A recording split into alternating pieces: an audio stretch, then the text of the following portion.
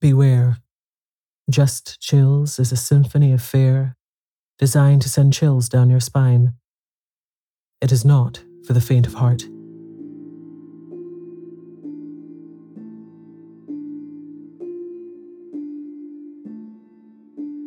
I'm Tasha, and in this episode, I read the classic horror story, The Room in the Tower, by E F Benson.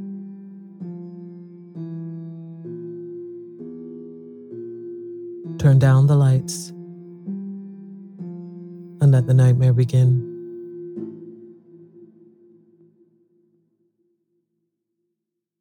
It is probable that everybody who is at all a constant dreamer has had at least one experience of an event or sequence of circumstances which have come to his mind in sleep, being subsequently realized in the material world. But in my opinion, so far from this being a strange thing, it would be far odder if this fulfillment did not occasionally happen, since our dreams are, as a rule, concerned with people whom we know and places with which we are familiar, such as might very naturally occur in the awake and daylit world. True, these dreams are often broken into by some absurd and fantastic incident, which puts them out of court in regard to their subsequent fulfillment, but on the mere calculation of chances, it does not appear in the least unlikely that a dream imagined by anyone who dreams constantly should occasionally come true. Not long ago, for instance, I experienced such a fulfillment of a dream, which seems to me in no way remarkable, and to have no kind of psychical significance. The manner of it was as follows. A certain friend of mine, living abroad, is amiable enough to write to me about once in a fortnight. Thus, when 14 days or thereabouts have elapsed since I last heard from him, my mind, probably either consciously or subconsciously, is expectant of a letter from him. One night last week, I dreamed that as I was going upstairs to dress for dinner, I heard, as I often heard, the sound of the postman's knock on my front door, and diverted my direction downstairs instead. There, among other correspondence, was a letter from him. Thereafter the fantastic entered, for on opening it I found inside the ace of diamonds, and scribbled across it in his well-known handwriting, "I am sending you this for safe custody, as you know it is running an unreasonable risk to keep aces in Italy." The next evening, I was just preparing to go upstairs to dress, when I heard the postman's knock, and did precisely as I had done in my dream. There, among other letters, was one from my friend. Only it did not contain the ace of diamonds. Had it done so, I should have attached more weight to the matter, which, as it stands, seems to me a perfectly ordinary coincidence. No doubt I consciously or subconsciously expected a letter from him, and this suggested to me my dream. Similarly, the fact that my friend had not written to me for a fortnight suggested to him that he should do so. But occasionally, it is not so easy to find such an explanation. And for the following story, I can find no explanation at all. It came out of the dark, and into the dark it has gone again. All my life, I've been a habitual dreamer. The nights are few, that is to say, when I do not find on awaking in the morning that some mental experience has been mine, and sometimes, all night long, apparently, a series of the most dazzling adventures befall me. Almost without exception, these adventures are pleasant, though often merely trivial. It is of an exception that I'm going to speak. It was when I was about 16 that a certain dream first came to me, and this is how it befell.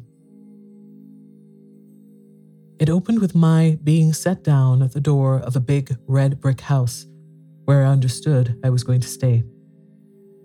The servant who opened the door told me that tea was being served in the garden and led me through a low, dark-paneled hall with a large open fireplace onto a cheerful green lawn set round with flower beds. There were grouped about the tea table a small party of people, but they were all strangers to me except one, who was a schoolfellow called Jack Stone, clearly the son of the house, and he introduced me to his mother and father and a couple of sisters. I was, I remember, somewhat astonished to find myself here, for the boy in question was scarcely known to me, and I rather disliked what I knew of him. Moreover, he had left school nearly a year before. The afternoon was very hot, and an intolerable oppression reigned. On the far side of the lawn ran a red brick wall with an iron gate in its centre, outside which stood a walnut tree. We sat in the shadow of the house, outside a row of long windows, inside which I could see a table with cloth laid, glimmering with glass and silver. This garden, front of the house, was very long, and at one end of it stood a tower of 3 stories, which looked to me much older than the rest of the building. Before long, Mrs. Stone, who, like the rest of the party, had sat in absolute silence, said to me, "Jack will show you to your room. I have given you the room in the tower." Quite inexplicably, my heart sank at her words. I felt as if I had known that I should have the room in the tower, and that it contained something dreadful and significant. Jack instantly got up, and I understood that I had to follow him. In silence, we passed through the hall and mounted a great oak staircase with many corners, and arrived at a small landing with 2 doors set in it. He pushed one of these open for me to enter, and without coming in himself, closed it after me. Then, I knew that my conjecture had been right. There was something awful in the room, and with the terror of nightmare growing swiftly and enveloping me, I awoke in a spasm of terror. Now that dream, or variations on it, occurred to me intermittently for 15 years. Most often it came exactly in this form: the arrival, the tea laid out on the lawn, the deadly silence succeeded by that one deadly sentence, the mounting with Jack Stone up to the room in the tower where horror dwelt. And it always came to a close in the nightmare of terror at that which was in the room, though I never saw what it was. At other times I experienced variations on this same theme. Occasionally, for instance, we would be sitting at dinner in the dining room, into the windows of which I had looked on the first night when the dream of this house visited me. But wherever we were, there was the same silence, the same sense of dreadful oppression and foreboding. And the silence, I knew, would always be broken by Mrs. Stone saying to me, "Jack will show you to your room. I have given you the room in the tower." Upon which, this was invariable, I had to follow him up the oak staircase with many corners, and enter the place that I had dreaded more and more each time that I visited it in sleep. Or again, I would find myself playing cards still in silence in a drawing room lit with immense chandeliers that gave a blinding illumination. What the game was, I have no idea. What I remember, with a sense of miserable anticipation, was that soon Mrs. Stone would get up and say to me, "Jack will show you to your room. I have given you the room in the tower." This drawing room where we played cards was next to the dining room, and as I have said, was always brilliantly illuminated, whereas the rest of the house was full of dusk and shadows. And yet, how often, in spite of those bouquets of light, have I not pored over the cards that were dealt me, scarcely able for some reason to see them. Their designs too were strange. There were no red suits, but all were black, and among them there were certain cards which were black all over. I hated and dreaded those. As this dream continued to recur, I got to know the greater part of the house. There was a smoking room beyond the drawing room, at the end of a passage with a green baize door. It was always very dark there, and as often as I went there, I passed somebody whom I could not see in the doorway coming out. Curious developments, too, took place in the characters that peopled the dream, as might happen in living persons. Mrs. Stone, for instance, who when I first saw her had been black-haired, became grey, and instead of rising briskly as she had done at first when she said, "Jack will show you to your room. I have given you the room in the tower," got up very feebly, as if the strength was leaving her limbs. Jack also grew up and became a rather ill-looking young man with a brown moustache, while one of the sisters ceased to appear, and I understood she was married. Then it so happened that I was not visited by this dream for 6 months or more, and I began to hope, in such inexplicable dread did I hold it, that it had passed away for good. But one night, after this interval, I again found myself being shown out onto the lawn for tea, and Mrs. Stone was not there, while the others were all dressed in black.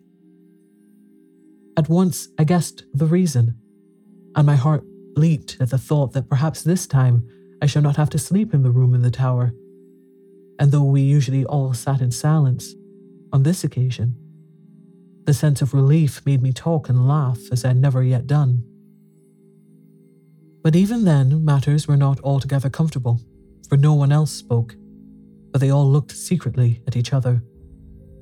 And soon, the foolish stream of my talk ran dry, and gradually an apprehension, worse than anything I had previously known, gained on me as the light slowly faded. Suddenly, a voice which I knew well broke the stillness, the voice of Mrs. Stone saying, "Jack will show you to your room. I have given you the room in the tower." It seemed to come from near the gate in the red brick wall that bounded the lawn, and looking up, I saw that the grass outside was sown thick with gravestones. A curious greyish light shone from them, and I could read the lettering on the grave nearest me, and it was, "In evil memory of Julius Stone." And as usual, Jack got up, and again I followed him through the hall and up the staircase with many corners. On this occasion it was darker than usual, and when I passed into the room in the tower, I could only see just the furniture, the position of which was already familiar to me. Also, there was a dreadful odour of decay in the room, and I woke, screaming. The dream, with such variations and developments as I've mentioned, went on at intervals for 15 years. Sometimes I would dream it 2 or 3 nights in succession. Once, as I've said, there was an intermission of 6 months. But taking a reasonable average, I should say that I dreamed it quite as often as once in a month.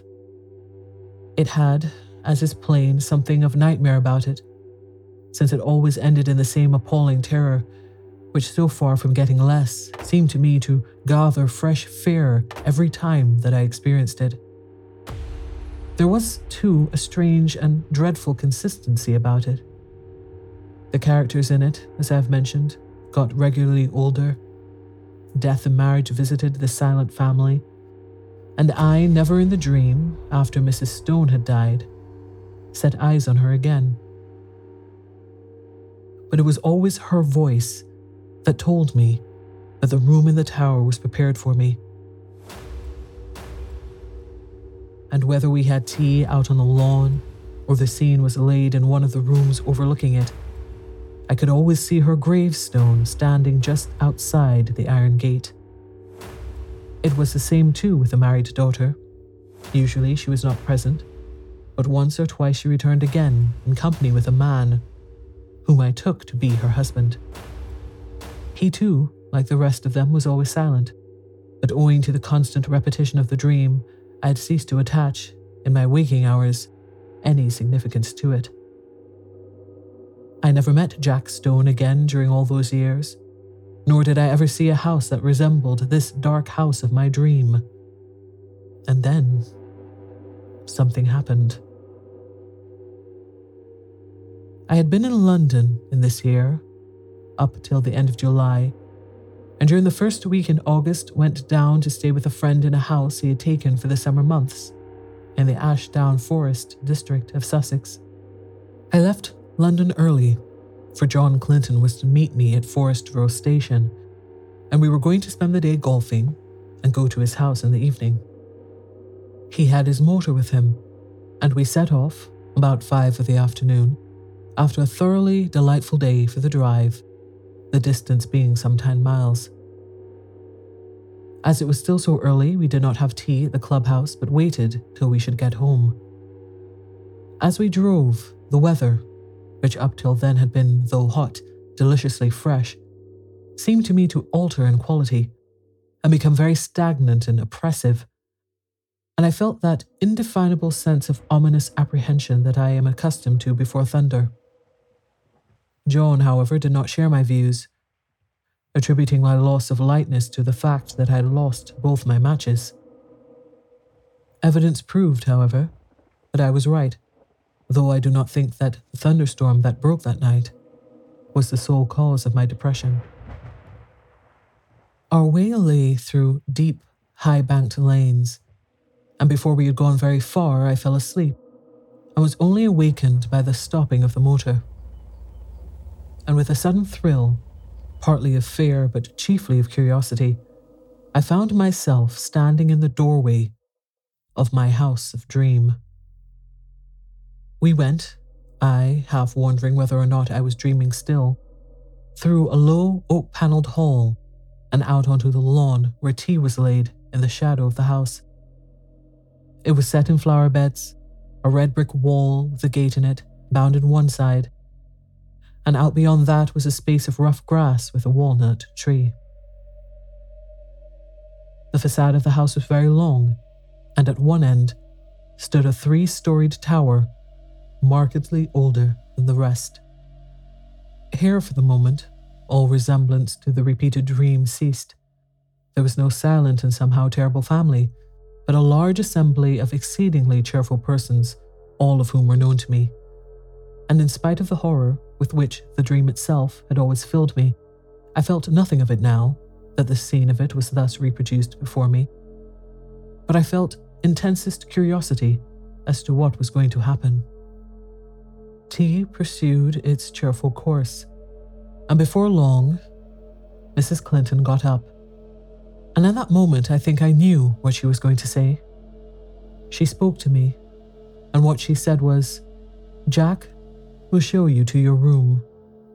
I have given you the room in the tower."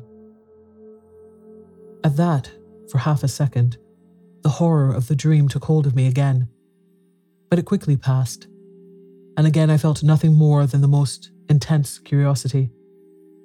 It was not very long before it was amply satisfied. John turned to me. "Right up at the top of the house," he said, "but I think you'll be comfortable.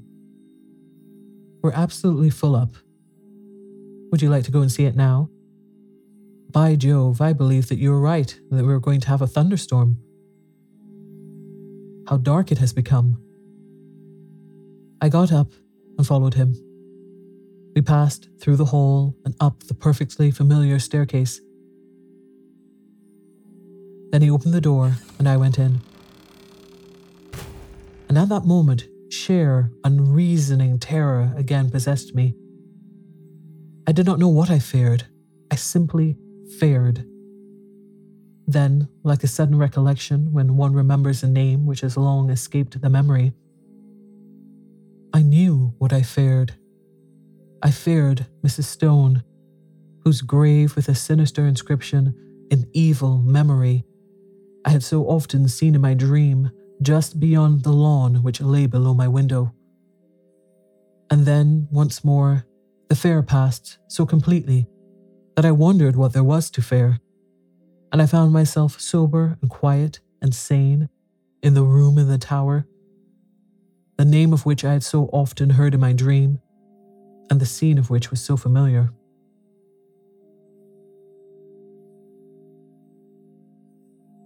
I looked around it with a certain sense of proprietorship and found that nothing had been changed from the dreaming nights in which I knew it so well. Just to the left of the door was the bed, lengthways along the wall with the head of it in the angle. In a line with it was the fireplace and a small bookcase. Opposite the door, the outer wall was pierced by 2 lattice-paned windows, between which stood the dressing table, while ranged along the 4th wall was the washing stand and a big cupboard. My luggage had already been unpacked, for the furniture of dressing and undressing lay orderly on the washstand and toilet table, while my dinner clothes were spread out on the coverlet of the bed. And then, with a sudden start of unexplained dismay, I saw that there were 2 rather conspicuous objects which I had not seen before in my dreams. One, a life-sized oil painting of Mrs. Stone. The other, a black and white sketch of Jack Stone, representing him as he had appeared to me only a week before in the last of the series of these repeated dreams. A rather secret and evil-looking man of about 30. His picture hung between the windows, looking straight across the room to the other portrait, which hung at the side of the bed. At that I looked next, and as I looked I felt once more the horror of nightmare seize me. It represented Mrs. Stone as I had seen her last in my dreams, old and withered and white-haired. But in spite of the evident feebleness of body, a dreadful exuberance and vitality shone through the envelope of flesh. An exuberance wholly malign, a vitality that foamed and frothed with unimaginable evil. Evil beamed from the narrow, leering eyes. It laughed in the demon-like mouth.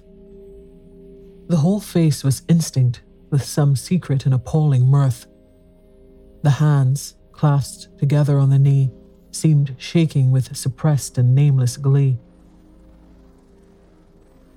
Then I saw also that it was signed in the left-hand bottom corner, and wondering who the artist could be, I looked more closely and read the inscription, Julia Stone, by Julia Stone. There came a tap at the door, and John Clinton entered. "Got everything you want?" he asked. "Rather more than I want," said I, pointing to the picture.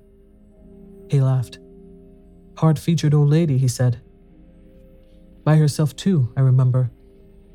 Anyhow, she can't have flattered herself much." "But don't you see," said I, "it's scarcely a human face at all. It's the face of some witch, of some devil." He looked at it more closely. "Yes, it isn't very pleasant," he said. "Scarcely a bedside manner, eh?" "Yes, I can imagine getting the nightmare if I went to sleep with that close by my bed. I'll have it taken down if you like." "I really wish you would," I said. He rang the bell, and with the help of a servant, we detached the picture and carried it out onto the landing and put it with its face to the wall. "By Jove, the old lady is a weight," said John, mopping his forehead. "I wonder if she had something on her mind." The extraordinary weight of the picture had struck me too. I was about to reply when I caught sight of my own hand. There was blood on it, in considerable quantities, covering the whole palm. "I've cut myself somehow," said I. John gave a little startled exclamation. "Why, I have too," he said. Simultaneously, the footman took out his handkerchief and wiped his hand with it. I saw that there was blood also on his handkerchief. John and I went back into the tower room and washed the blood off. But neither on his hand nor on mine was there the slightest trace of a scratch or cut. It seemed to me that, having ascertained this, we both, by a sort of tacit consent, did not allude to it again. Something in my case had dimly occurred to me that I did not wish to think about. It was but a conjecture, but I fancied that I knew the same thing had occurred to him. The heat and oppression of the air, for the storm we had expected was still undischarged, increased very much after dinner. And for some time, most of the party, among whom were John Clinton and myself, sat outside on the path bounding the lawn where we had had tea. The night was absolutely dark, and no twinkle of star or moon ray could penetrate the pall of cloud that overset the sky. By degrees, our assembly thinned. The women went up to bed, men dispersed to the smoking or billiard room, and by 11 o'clock, my host and I were the only two left. All the evening I thought that he had something on his mind, and as soon as we were alone, he spoke. The man who helped us with the picture had blood on his hand too, did you notice? He said. I asked him just now if he had cut himself, and he said he supposed he had, but that he could find no mark of it. Now where did that blood come from? By dint of telling myself that I was not going to think about it, I had succeeded in not doing so, and I did not want, especially just at bedtime, to be reminded of it. I don't know, said I, and I don't really care so long as the picture of Mrs. Stone is not by my bed. He got up. But it's odd, he said. Ha. Now you'll see another odd thing.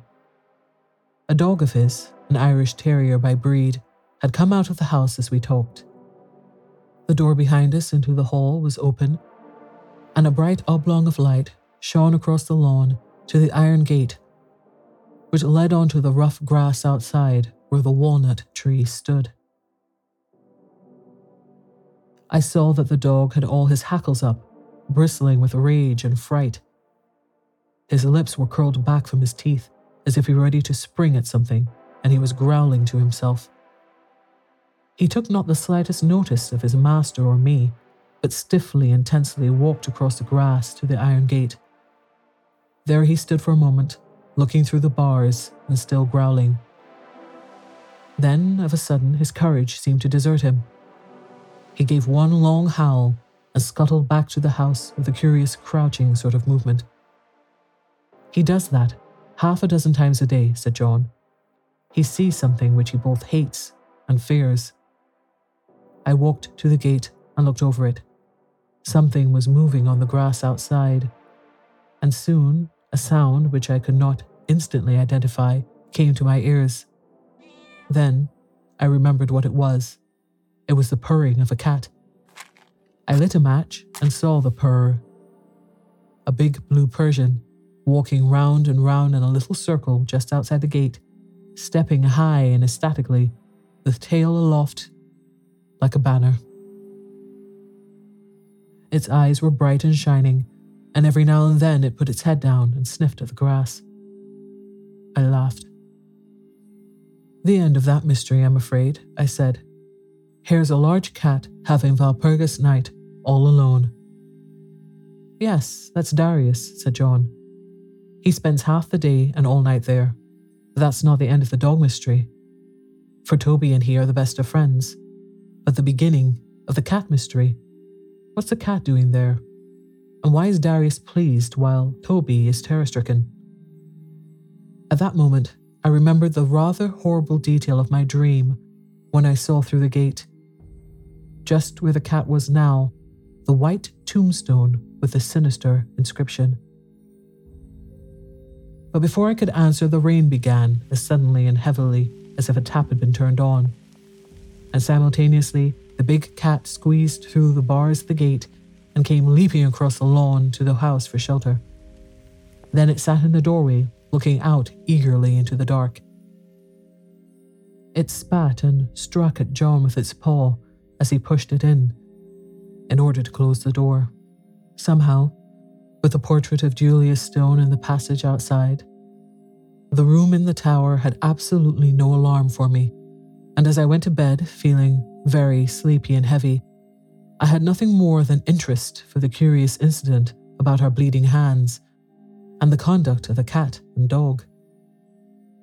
The last thing I looked at before I put out my light was the square empty space by my bed where the portrait had been. Here the paper was of its original full tint of dark red. Over the rest of the walls, it had faded. Then I blew out my candle and instantly fell asleep. My awaking was equally instantaneous, and I sat bolt upright in bed under the impression that some bright light had been flashed in my face, though it was now absolutely pitch dark. I knew exactly where I was, in the room which I had dreaded in my dreams, but no horror that I ever felt when asleep approached the fear that now invaded and froze my brain. Immediately after, a peal of thunder crackled just above the house, but the probability that it was only a flash of lightning which awoke me gave no reassurance to my galloping heart. Something I knew was in the room with me, and instinctively I put out my right hand, which was nearest the wall, to keep it away. And my hand touched the edge of a picture frame hanging close to me. I sprang out of bed, upsetting the small table that stood by it, and heard my watch, candle, and matches clatter onto the floor. But for the moment, there was no need of light, for a blinding flash leaped out of the clouds and showed me that by my bed again hung the picture of Mrs. Stone. And instantly, the room went into blackness again. But in that flash, I saw another thing too, namely a figure that leaned over the end of my bed, watching me. It was dressed in some close-clinging white garment, spotted and stained with mold, and the face was that of the portrait. Overhead, the thunder cracked and roared, and when it ceased and the deathly stillness succeeded, I heard the rustle of movement coming nearer me, and more horrible yet, perceived an odor of corruption and decay. And then a hand was laid on the side of my neck, and close beside my ear I heard quick, taken, eager breathing. Yet I knew that this thing, though it could be perceived by touch, by smell, by eye, and by ear, was still not of this earth, but something that had passed out of the body and had power to make itself manifest. Then a voice, already familiar to me, spoke. "I knew you would come to the room in the tower," it said. "I have been long waiting for you. At last you have come. Tonight I shall feast. Before long we will feast together." And the quick breathing came closer to me. I could feel it on my neck. At that, the terror, which I think had paralyzed me for the moment, gave way to the wild instinct of self-preservation. I hit wildly with both arms, kicking out at the same moment, and heard a little animal squeal, and something soft dropped with a thud beside me. I took a couple of steps forward, nearly tripping up over whatever it was that lay there, and by the merest good luck found the handle of the door. In another second, I ran out on the landing and had banged the door behind me. Almost at the same moment, I heard a door open somewhere below, and John Clinton, candle in hand, came running upstairs. "What is it?" he said. "I sleep just below you, and heard a noise as if... Good heavens, there's blood on your shoulder." I stood there, as he told me afterwards, swaying from side to side, white as a sheet, with a mark on my shoulder as if a hand covered with blood had been laid there. "It's in there," I said, pointing. "She, you know. The portrait is in there too, hanging up on the place we took it from." At that, he laughed. "My dear fellow, this is mere nightmare," he said. He pushed by me and opened the door.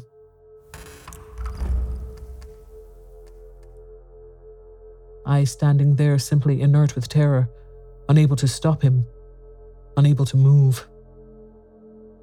"What an awful smell," he said. Then there was silence. He had passed out of my sight behind the open door. Next moment, he came out again, as white as myself, and instantly shut it. "Yes, the portrait's there," he said. "And on the floor is a thing spotted with earth like what they bury people in. Come away, quick, come away." How I got downstairs, I hardly know.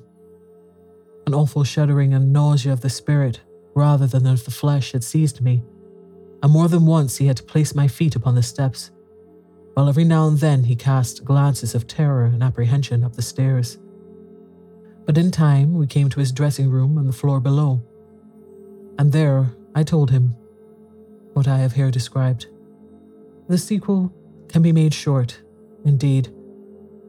Some of my readers have perhaps already guessed what it is, if they remember that inexplicable affair of the churchyard at West Foley some 8 years ago, where an attempt was made 3 times to bury the body of a certain woman who had committed suicide. On each occasion, the coffin was found in the course of a few days again protruding from the ground. After the 3rd attempt, in order that the thing should not be talked about, the body was buried elsewhere in unconsecrated ground. Where it was buried was just outside the iron gate of the garden, belonging to the house where this woman had lived. She had committed suicide in a room at the top of the tower in that house. Her name was Julia Stone. Subsequently, the body was again secretly dug up, and the coffin was found to be full of blood.